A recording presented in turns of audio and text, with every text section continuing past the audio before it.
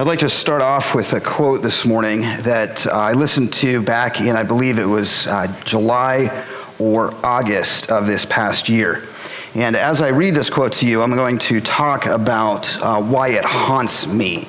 It is something that as I listened to this podcast, God really started to get a hold of my heart and really began to make me think about where should we head as a church at the start of 2023. The following quote is from Thom Rainer. He was doing a podcast with an individual by the name of Carey Nieuwhof, who was a former pastor of a large church in Canada and now has essentially become an apostolic pastor, meaning that he is sort of a pastor to pastors and has a podcast that talks about some of the issues that are confronting the church, particularly in America today. And in this, the conversation was speaking to the death of denominations, the stunning decline in evangelism, which is what we're speaking to this week and for the next several weeks, as well as the digital revolution. This quote is what Thom Rainer said about research that he has done with his organization with churches in the United States. And what they've come to discover is the absolute dearth or death of evangelism among churches today. There is a huge concern, and in it, what they converse about is that much of what the churches in the United States are seeing is growth by what we would call market consolidation. It's essentially the idea of your Barnes & Noble large bookstore eating up the smaller bookstores. So churches are growing, but the bottom line is, in the research, they're discovering that churches are not advancing toward the kingdom of darkness. What I want to share with you is the following quote, and then what I'd like to do is I'd like to speak today to what we're going to be talking about, which is hopefully giving us the opportunity to take seriously an opportunity to go out and be evangelistic in our nature and in our purpose as a church. In this conversation, Thom Rainer essentially went through several churches, and what they did was they asked churches to talk about their main objectives and what they were doing. And looking at the top level of the data, what he began to discover was that churches were very busy building buildings. Churches were very busy doing worship. Churches were very busy preaching sermons. Churches were very busy building large kid ministries. And he said, all of that is good. All of that is important. But what concerned him was the data on evangelism. And he said that in looking at it on a top level, churches are no longer evangelizing. And this is what he said. He said, if I were Satan, I would insist that people would get activities in the church that are more important than evangelism. I would get churches busy so that they neglect the main thing. What does the enemy not want us to do? The enemy definitely does not want us to depopulate hell. I want to pause on that for a minute. What does the enemy not want us to do? He definitely does not want us to depopulate hell. And so what will he do? He will get us busy. He will get us looking inwardly. He will get us focused on ourselves. He will get us focused on our own ideas. He will get us into what I call the holy huddle, which is what I will speak to in a moment. But he will get us so focused on our faith that will neglect the whole reason why Jesus Christ came to this earth, which was to live and to die on a cross to bring eternal life to all who are lost. Can I ask a quick question? Please do me a favor. If you're in the congregation today and you came to faith in Jesus Christ because of someone else sharing the gospel with you, will you please raise your hand? Look around. Keep it high.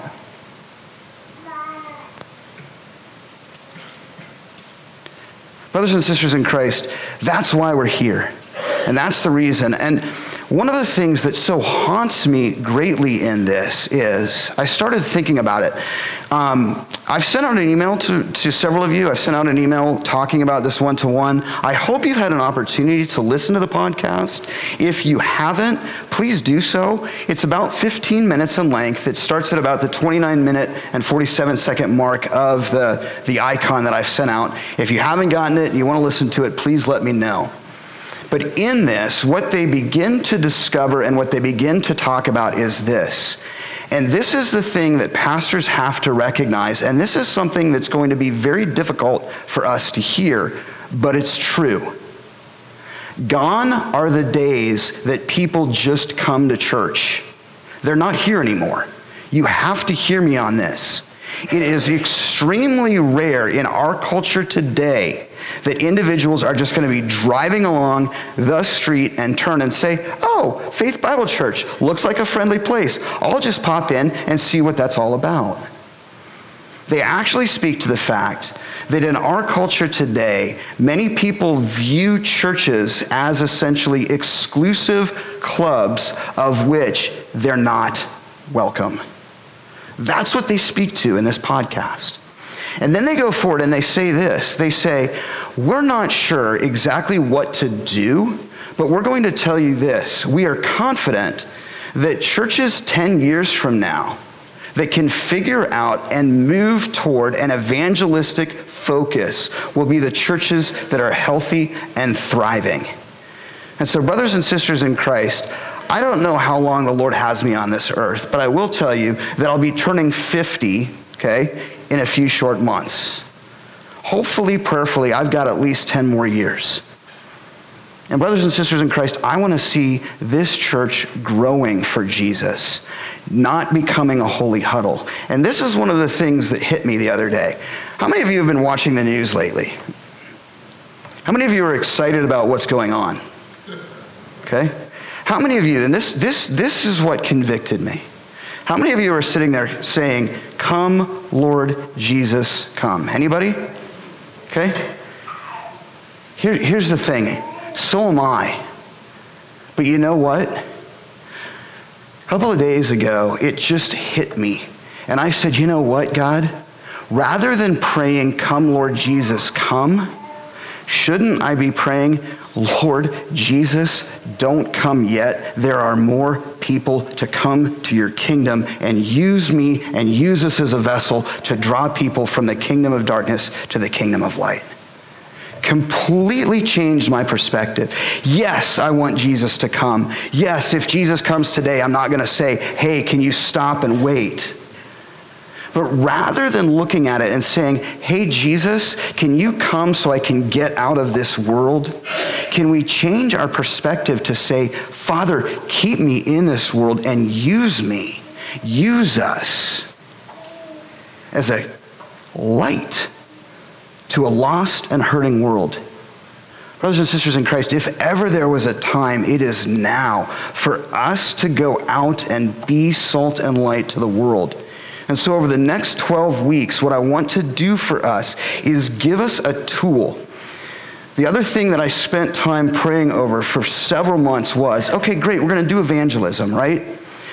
So what do I do? Do I just come up to all of you and preach one sermon on, hey, we all need to go out and tell people about Jesus, go and do it and become the next Billy Graham? Several of you would sit there and say, well, gosh, I'm not Billy Graham. I don't have that gift. I don't have that talent. And so I began praying, and honestly, I'll be 100% honest with you, I have no idea where this is going to go. I have no idea where this is going to go. But in my prayer time, I said, I can't sit back idle as a pastor and ignore the fact that churches are no longer evangelizing. I've got to step up to the plate and do what I can to swing that bat. And if I strike out, then I strike out, but at least I've stepped up to the plate. But what if we hit a home run? What if in this, through this time, we begin to discover how we can go out and tell people about Jesus? And the first thing that we start out with is this. All I want to ask you right now is this. Would you begin to commit praying that God would put someone in your spiritual radar that either doesn't know Jesus but has a relationship with you, Or maybe they've come to Christ, but they're just kind of figuring it out and they want to know more about him, that God would lay that person on your heart. And that's all I'm asking. I'm asking for one person or one family. I'm not asking for 20 people. I'm not asking you to be Billy Graham, but one person or one family for an entire year. And then what if, as we're going to get into this message, through your relationship with them, through spending time with them, through engaging with them, you invest to the point where you're able to bring up a spiritual conversation with them. And then what if they say, yeah, I want to know more about Jesus? Then what do? Oh my gosh, they want to know more about Jesus. How do I tell them? Right? This study essentially will walk them through the foundations of our Lord and Savior Jesus Christ. And that's what we're going to be preaching on for the next 12 weeks. After that, we're going to move into, interestingly enough, Palm Sunday and Easter. Palm Sunday and Easter. And then after that, guess what we're going to be talking about? The book of Hebrews. Wouldn't it be neat if someone during this time comes to Jesus Christ and they come here on Easter and they're a new believer because God is the one who's worked, but we've planted and we've watered well. And that's the one thing that I want to encourage you in. God is God and God is big. But the scripture also says that we plant and we water. And so may we plant and may we water well with this. And may we go out and encourage people with the gospel. This study, for lack of a better word, is going to take us through the foundation of the Bible, what it is, how can we trust it, how is it authentic, why is it different from other religious scriptures. It's then going to go into the uniqueness of God and his holiness and his justness and why he is God. It then goes into the uniqueness of Jesus Christ and what he's done and why he's done it. And then it goes into why we need him as a Savior and how we might be saved. And then finally afterwards, after having potentially made a decision for Jesus, it says, now that you've made a choice for Christ, this is how you should go about living your life. Here's what I want to tell you. Prayerfully and lovingly, in this study, you can take this. You can go to your friend. You can go to your coworker. You can go to that guy across the street who is the biggest sinner of all, who you think will never come to Jesus Christ, and begin to engage in his or her life with a spiritual conversation, and then invest in them and take the time to do it. Always knowing that God is the one who brings people to faith. We don't do it. But we are the ones who are the conduit to bring the light of the world to a dark, lost place. And that's what we're speaking to this morning. If I were Satan, I would insist that people would get activities in the church that are more important than evangelism. And please hear me, I'm not saying that these activities aren't important. There's a lot that we must do to bring the gospel. But one of the things that we have to recognize is the main thing of the gospel is to go out and make disciples for Jesus Christ. How do we make disciples for Jesus Christ if we're not evangelizing? I would get churches so busy that they neglect the main thing. What does the enemy not want us to do? The enemy definitely does not want us to depopulate hell. Once we're in the kingdom, yes, the enemy is going to do what he can. Once we're in the kingdom, the enemy is going to come forward and try to distort and distract. But the first thing that the enemy doesn't want us to do is to start saying, hey, we want to go out into this community and advance the kingdom of light over the kingdom of darkness. So this morning, what I want to do is I want to read to you from a story in the Gospel of Luke. It's about Zacchaeus, who was a tax collector. It's in Luke chapter 19, verses 1 through 10. And my prayer in this is that it will show us the importance of going out and giving the gospel to those who are in need. Now, Zacchaeus is a tax collector. We're going to come, and Jesus has essentially been ministering. He's on his way to Jericho. It is toward the latter part of Luke, so Jesus has already demonstrated many miraculous signs. He has demonstrated that there is obviously something unique about him. He has made a claim to being the Son of God, and so people are beginning to wonder who he is. A crowd has begun to gather around him, and in this, as he moves to Jericho, there is this individual named Zacchaeus. And so this morning we're going to ask this question: why is it so important for us to understand that we're all sinners in need of a Savior? One of the things that I think is so important with evangelism, and one of the things that I think we need to remember and recognize, is that none of us are here because it's been random happen circumstance. And none of us are here and saved by Jesus Christ because we're good people. None of us are here and saved by Jesus Christ because we put more money in the offering plate. None of us are here and saved by Jesus Christ because we're engaged in ministries within the church. None of us are here and saved by Jesus Christ because we're pastors who are educated. We are all here as sinners in need of a Savior. And the reason that I bring that up is when we forget that, when we begin to think, I'm okay, you're okay, I'm part of the kingdom, it doesn't matter, those people are the outsiders, the world is getting bad, let's all just become a holy huddle and ride it out until Jesus returns. The enemy has us right where he wants us. So brothers and sisters in Christ, this might not be a popular thing to say, but what I'm going to tell you is this: we have a choice. We have a choice to come on Sunday and sing Kumbaya to Jesus and feel good about ourselves and say, boy, I got my worship in and I am with Jesus and it is wonderful, but I'm not going to do anything to advance the kingdom of darkness. To advance the kingdom of light into the kingdom of darkness. I'm just going to sit here and ride it out until Jesus returns. Or, and trust me on this, it can get dangerous and it will get dangerous. We can say, no, I want to go out and I want to start telling people about Jesus Christ. And I want to use a tool that I've been given to be able to do that. And I'm going to begin praying that God's going to put someone in my life who wants to hear the story of Jesus. And that in that, I'm going to invest in him or her or them. And I'm going to take the time to take them through and show them who Jesus is. And here's the thing. I know your next thought, man, wouldn't it be awesome if they all come to Jesus Christ? I'm going to be real with you. You will take people through and they will reject him. That's okay. It's not on your shoulders.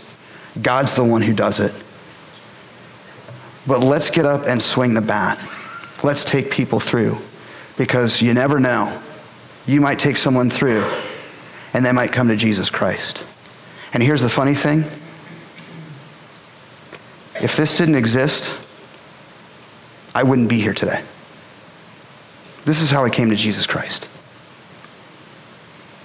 An individual took a risk with a partying, beer-drinking frat boy and sat down with me and spent 6 weeks hearing my opposition, hearing my questions.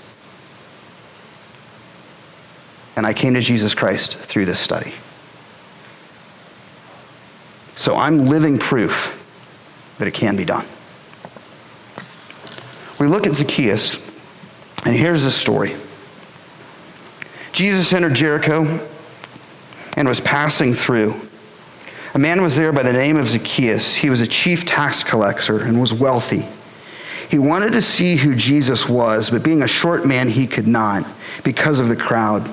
So he ran ahead and climbed a sycamore fig tree to see him, since Jesus was coming that way. When Jesus reached the spot, he looked up and said to him, Zacchaeus, come down immediately. I must stay at your house today. So he came down at once and welcomed him gladly.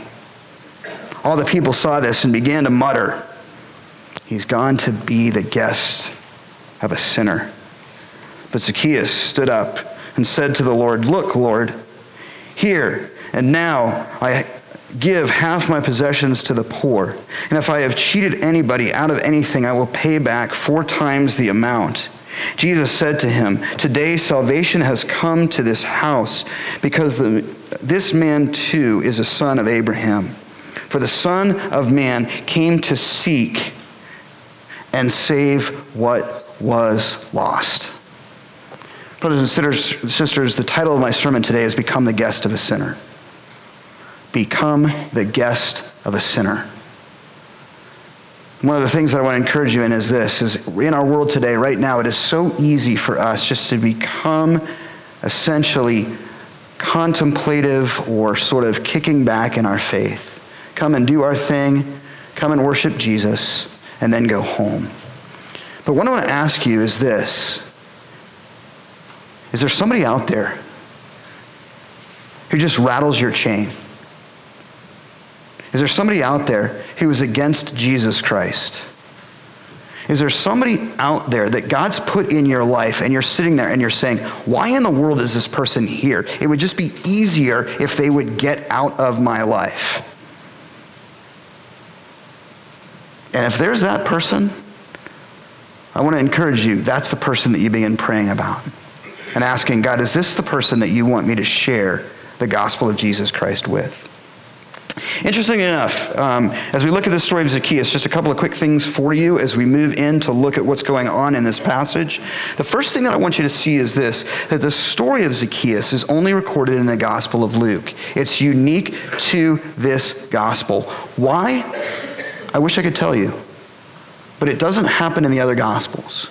But it is a unique story about the fact of salvation and that God is the one who is seeking and moving toward discovering the lost. But it's also a story about an opportunity for someone by the name of Zacchaeus to discover their true identity. Here's the irony in this. The irony of the story of Zacchaeus is that his name means pure and or innocent one. So think about this for a minute. Zacchaeus is a key tax collector. How many of you like people that collect your taxes? Anybody? Anybody like the IRS? Anybody like the fact that the IRS is increasing our taxes? Anybody would be excited if I told you I was an IRS auditor? Right? No, we wouldn't, would we? Well, let's take this for a minute. And I want to talk to you about this because Zacchaeus, by his name, means pure or innocent. And so when you think about that, it's almost as if you're saying, hey, pure or innocent one. And here's the thing, he's anything but pure or innocent. Zacchaeus is a tax collector of his day. He is of the family of Abraham. He would be a Jew, but now he's working for the Roman government. So there is sin number one, okay? Right? Let me just throw this out to modern day, right? This guy is essentially a communist, right? He's anything but American. He's working for the enemy. But number two, he's taking your taxes. Now, the Roman government would have individuals take taxes, and that was a bad thing. But how did he make his money? Tax collectors made their money by extortion. So if the Roman government said, hey, 5% of every dollar that you make, we need to go to Rome, then what the tax collector would do is they would tack on their kick on the 5%. Now, that's sin number two. But here's the deal. He's the main dude.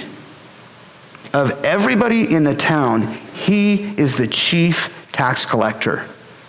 If anyone was the one that you would look with disdain at, it was Zacchaeus, the pure or the innocent one. Now think about this for a minute. Zacchaeus is in a job, he's doing his thing, and all of a sudden, he begins to hear that there's this guy by the name of Jesus. And Jesus is doing these miraculous things by forgiving people their sins and bringing them to life. What would you do? And so the next thing that I want you to see, particularly in verses 1 through 5, is this. Like Zacchaeus, it is possible that there are sinners who are desperate to know Jesus. Think about that for a minute. Oftentimes, I think the enemy wants to come to us and say, you know what, there are people out there, they don't like Jesus, they don't need to know about him. Don't even think about it. Don't even go to them and don't even tell them about Jesus Christ. It isn't worth it. But what if we changed our mind? What if we changed our perspective and began to realize that there are individuals out there who are Zacchaeuses, who are, in terms of the world, the worst of the worst. The person that you just kind of look at and say, I don't want anything to do with that individual. But what we come to discover in this story, for whatever reason, and we'll speculate in it in a moment, Zacchaeus wants to know Jesus.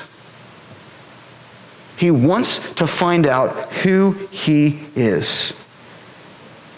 And so interestingly enough, we see that Jesus, in verse 1, enters Jericho and was passing through. Now, Jericho had become a main center of trade. Okay, during this time, Jericho had grown, and balsam was essentially the main trade portion that was going through there. So not only was Zacchaeus wealthy because he was the chief tax collector, he was wealthy because Jericho was doing very well in the trade route. This guy had a ton of money. But this guy was hated by everybody. He was a traitor, he was a sinner, and he was the chief tax collector.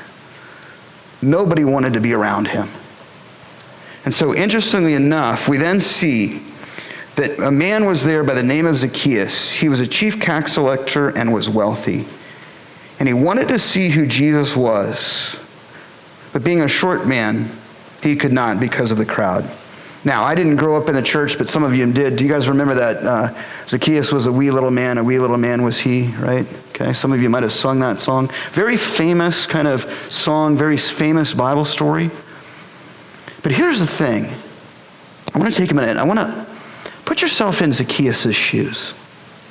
And I want to throw these out to you, and I want to talk about this for a minute. Okay? Jesus comes to seek Zacchaeus. Okay? That's the next kind of point that I'm talking about as a subpoint in these verses. Jesus comes to seek Zacchaeus, who is considered in his day to be among the greatest of all sinners. Right? Doesn't get worse than Zacchaeus right now. This guy, he's not kind of marginal. Like, this guy is the guy that you just disdain. But here's what I want to throw out to you. If Christ sought Zacchaeus, which we're going to see in a minute, then let's think about this. That no matter what another sins, okay, so think about this. Whoever else is out there, what another person's sins there are or might be, we can trust and know that Jesus has come to seek them as well. Because he says it right in his statement, I have come to seek and save what was lost. And so I want to hit this for a minute. There might be somebody out there right now that you're looking and you're saying, there is no way. I don't want anything to do with that person. My prayer for you is that you would have the courage to go to them at some point and begin to engage in spiritual conversations if God has put them in your life. And know that it's not on you, it's on Jesus. Because Jesus died on a cross to forgive us of our sins. Here's what I want to show you. When Jesus is on the cross and he dies to forgive us of our sins, I don't think Jesus is looking out there and saying, oh yeah, you know what, I'm dying for sins, but that person over there is too big of a sinner. They don't count. They're beyond hope.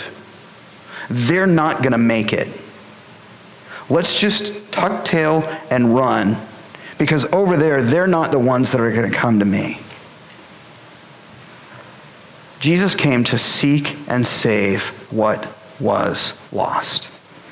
The next thing, too, is this. Notice in the verses that Jesus calls out Zacchaeus' name, right?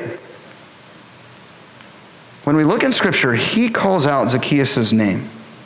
And then Jesus goes to Zacchaeus' home, right? So let's think about this for a minute. Jesus doesn't come along and Zacchaeus say, hey, Jesus, I'd like to talk to you. And Jesus kind of goes, hey, yeah, good to see you. Yeah, whoever you are, and move forward, right? I'll get back to you. Or, yeah, hey, good to see you, but I got other things to do. What does he do? He turns and he says, hey, Zacchaeus. Okay, number one. Pretty cool, right? Now, here's somebody, who's like your favorite person in the world, right? Anybody got a favorite person? Okay, I'm going to just throw out mine, and you're going to laugh at me, but Broncos are doing terrible, right? So I have turned my excitement toward the World Cup. I needed something in my life to make me happy. And I am a huge Leo Messi fan. Okay, Lionel Messi plays for Argentina, right?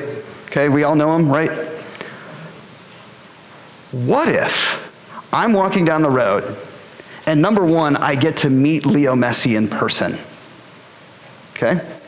That would be really cool. But what if it's like, oh, hey, and you see some of these guys run out on the field and they hug Leo and he gives them their autograph and then they're carted away and thrown in jail. Okay? What if Leo turns to me and he says, hey, Trevor. He knows my name. That would be really cool. But what if he also says, hey, Trevor, why don't you come to my house for dinner? Let's get to know each other better. And man, I love Leo Messi, right? And that would be awesome. But this is Jesus. This is Jesus turning to Zacchaeus and telling him by name, hey, Zacchaeus, come down and let's have dinner together. Now, we see that in the scripture. And now, the next thing that I want to tell you is just complete speculation. I don't know. We don't know. I'm going to speculate in this. But Zacchaeus is sitting there, and it's obvious that he wants to meet Jesus. And Jesus goes forward and meets him and invites him to have dinner with him. Think about Zacchaeus. He might be sitting there saying, I know my name is pure and innocent. I know that that's what I was called or birthed to be. I'm now a tax collector. I'm now the chief of tax collectors. I don't know what I can do. This is where my life is going. I might just have to write it out. I don't think I'm worth anything. I don't think it's ever going to change. People are always going to hate and despise me. I don't know that there's any hope in my life. I don't know that there's any opportunity whatsoever. And then all of a sudden he hears about this guy named Jesus who can forgive people of their sins.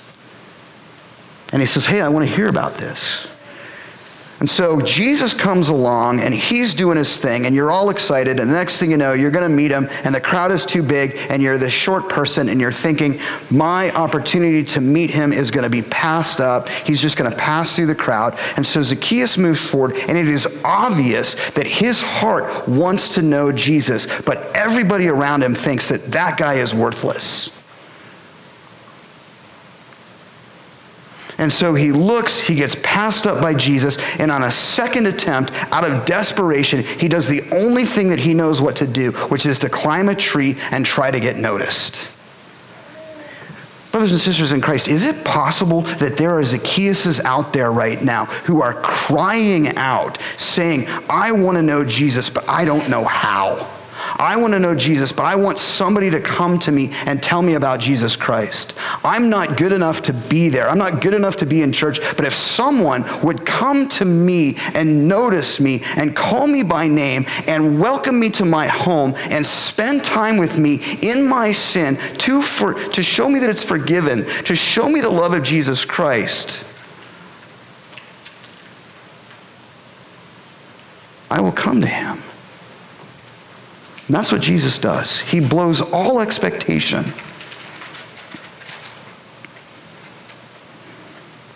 Verse 3, he wanted to see who Jesus was, but being a short man, he could not because of the crowd. So he ran ahead and climbed a sycamore fig tree to see him, since Jesus was coming that way.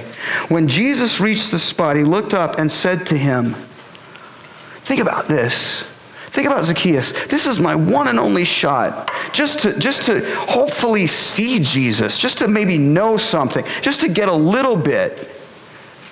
I'm in this tree and he's probably going to walk by. And what happens? Jesus stops everything that's going on. And he turns and he says, dude, what are you doing in that tree? Get down, you're going to get hurt. No. He turns and he says, Zacchaeus, this guy knows my name. Point number one that I want to show you in this. Jesus knows your name. Jesus knows everybody's name. And Jesus wants to know everybody because of who he is. He then continues on and he says, not this, Zacchaeus, get off of the tree. We don't have legal rights for you to be up there. He says, no, come down immediately.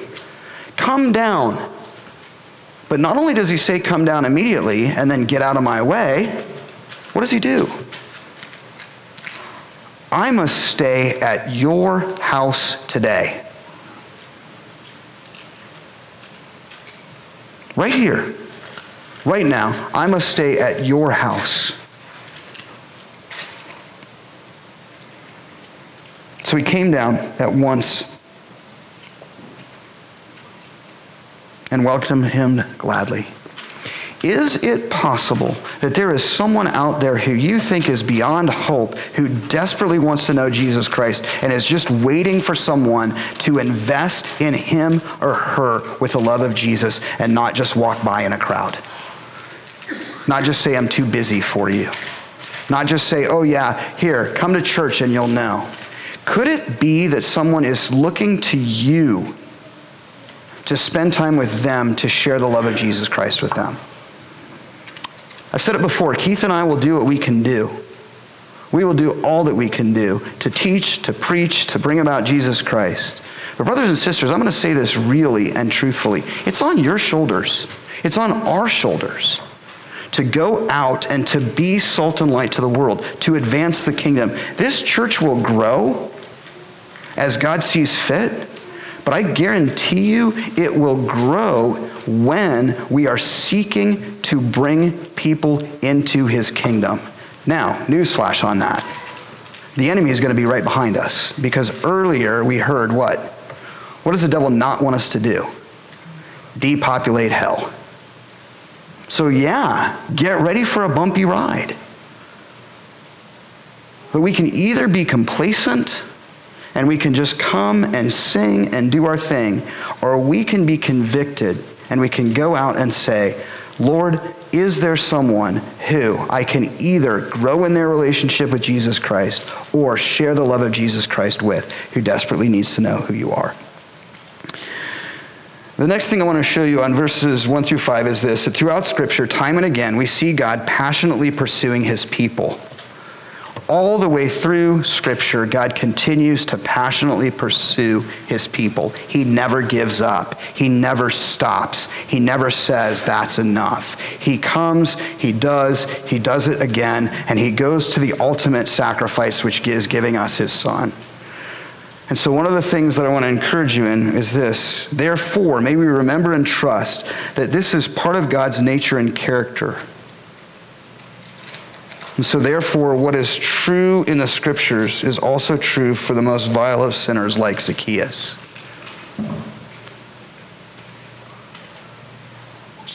Whoever your Zacchaeus might be, God wants to meet them. Then we continue on in verses 6 through 8, and it says this: I must stay at your house today, so come down at once. And he welcomed him gladly. And all the people saw this and began to mutter, he has gone to be the guest of a sinner. Think about that. Are we going to get upset when we see somebody hanging out at a sinner's home? Are we going to get upset if we see somebody walking into a place that maybe is not necessarily the best place to be, but they're there to share the love and the gospel of Jesus Christ? Brothers and sisters, we need to go into the kingdom of darkness. We need to go into places and show the love of Jesus Christ to people. But oftentimes we're like, oh, don't do that. Don't go there. Don't go to that person. Don't do this. You shouldn't be there. Let's just come here and worship God.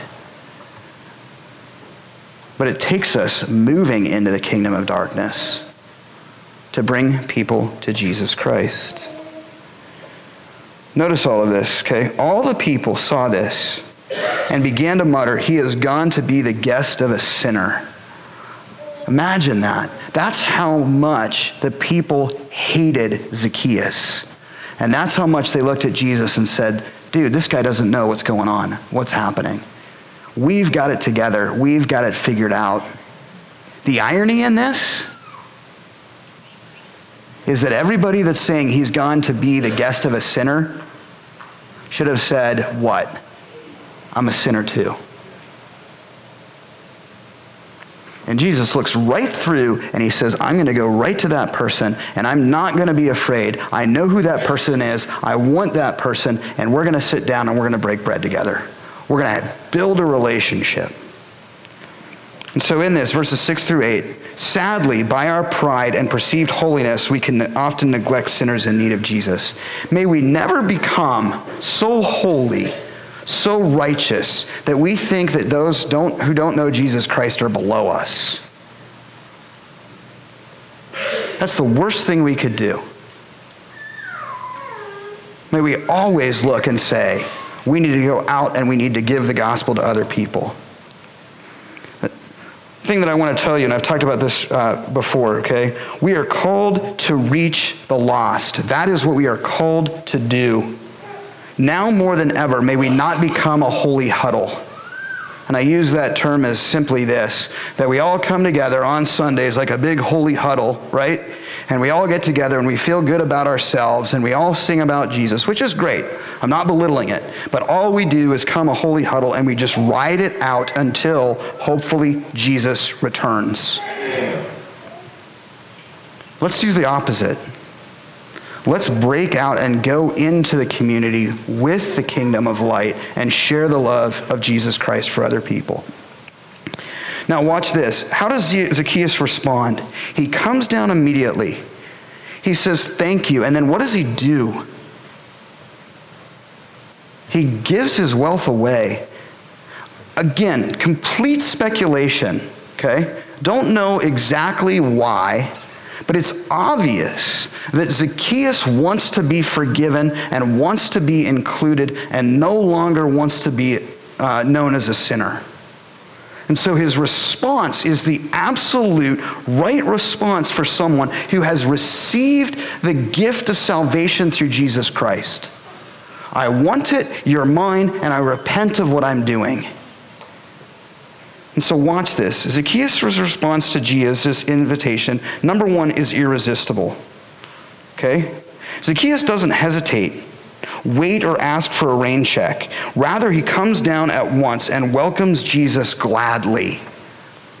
Again, could it be that there is someone out there that you think is way beyond salvation who is desperately just waiting for someone to come forward and tell them about Jesus Christ? Because that's Zacchaeus. And when Jesus comes, he comes down immediately and says, I'm here. The next thing that we see is this. Zacchaeus' response to Jesus' invitation is submissive. It's submissive. He ends up calling him Lord. May we always remember and recognize that in evangelism or in our relationship with Jesus Christ, we don't have a relationship with Jesus, our best buddy, our best dude, the guy that we hang out with, the guy that's cool. No, we have a relationship with Jesus who is Lord of our life, Lord over everything.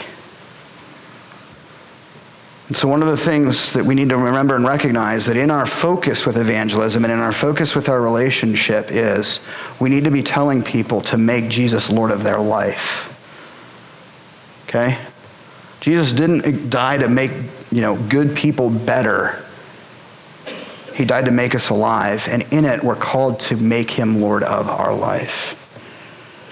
And then also watch this. Zacchaeus' response to Jesus' invitation is repentant. Zacchaeus gives half of his possessions to the poor and says, if I've cheated anyone out of anything, I'll pay back 4 times the amount. He wants to be forgiven. He wants to do right. And he's given the opportunity to do so. But Zacchaeus, verse 8, stood up and said to the Lord, "Look, Lord, here and now I give half my possessions to the poor, and if I have cheated anybody out of anything, I will pay back 4 times the amount." Thank you, Jesus. Thank you for recognizing me. Thank you for coming to me. And then, interesting enough, all these people who are looking and saying, what is Jesus doing with a sinner? Why is he even moving forward? Why is he even doing this? Jesus hits the nail on the head in the final 2 verses. And that is this. We need to remember that Jesus' entire mission, okay? That's what we have to remember and focus on. His entire mission was and is to seek and to save the lost. Jesus said to him, "Today salvation has come to this house because this man too is a son of Abraham." He calls him back to who he is. He extends salvation to Zacchaeus, who thought he was beyond saving hope. And then he turns to everybody else and he says this, "Today the Son of Man has come to seek and to save what was lost." To seek and to save. 2 imperatives in the Greek context. Purpose. What is Jesus' purpose? He is the Son of Man, capital S, okay? God in the flesh, and my purpose is to seek and to save. What is he seeking? What was lost. Why is it lost? Because it needs to be saved. Why aren't we seeking and why aren't we saving? That's the main thing. Jesus' entire mission was and is to seek and to save the lost. And so lastly, what I want to do with you is this. Put yourself in Zacchaeus' shoes. What if Jesus just said, "I'm too busy"? What if Jesus just said, "Zacchaeus is the chief tax collector. He's beyond all hope"?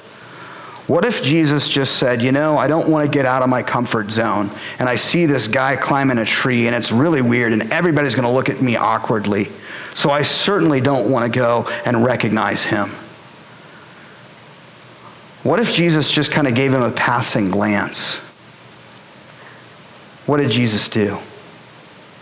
He called him out by name and he said, "Come and eat with me." And everybody around him said, "Oh, don't do that." So brothers and sisters in Christ, one of the things that I want you to do, and one of the things that I want you to pray about is this, that in this year you would ask God to allow you to become the guest of a sinner.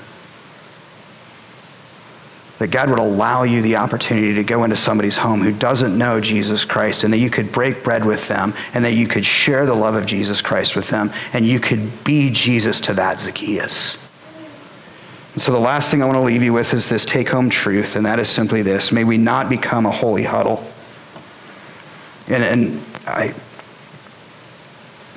Brothers and sisters, I look 10 years down the road and I pray for this church that in it we won't become just a huddle that rides out the storm. That we will become a church that is going out and advancing the gospel. And yes, there will be hardships, and yes, there will be costs, and yes, the enemy will attack. But I would rather do that than just come here and ride out the storm until Jesus returns. May we not become a holy huddle. May we go out with the gospel to seek and save what was lost. And may we do so boldly, with joy in our hearts, love and compassion in our homes, and this tool to help people discover who Jesus is.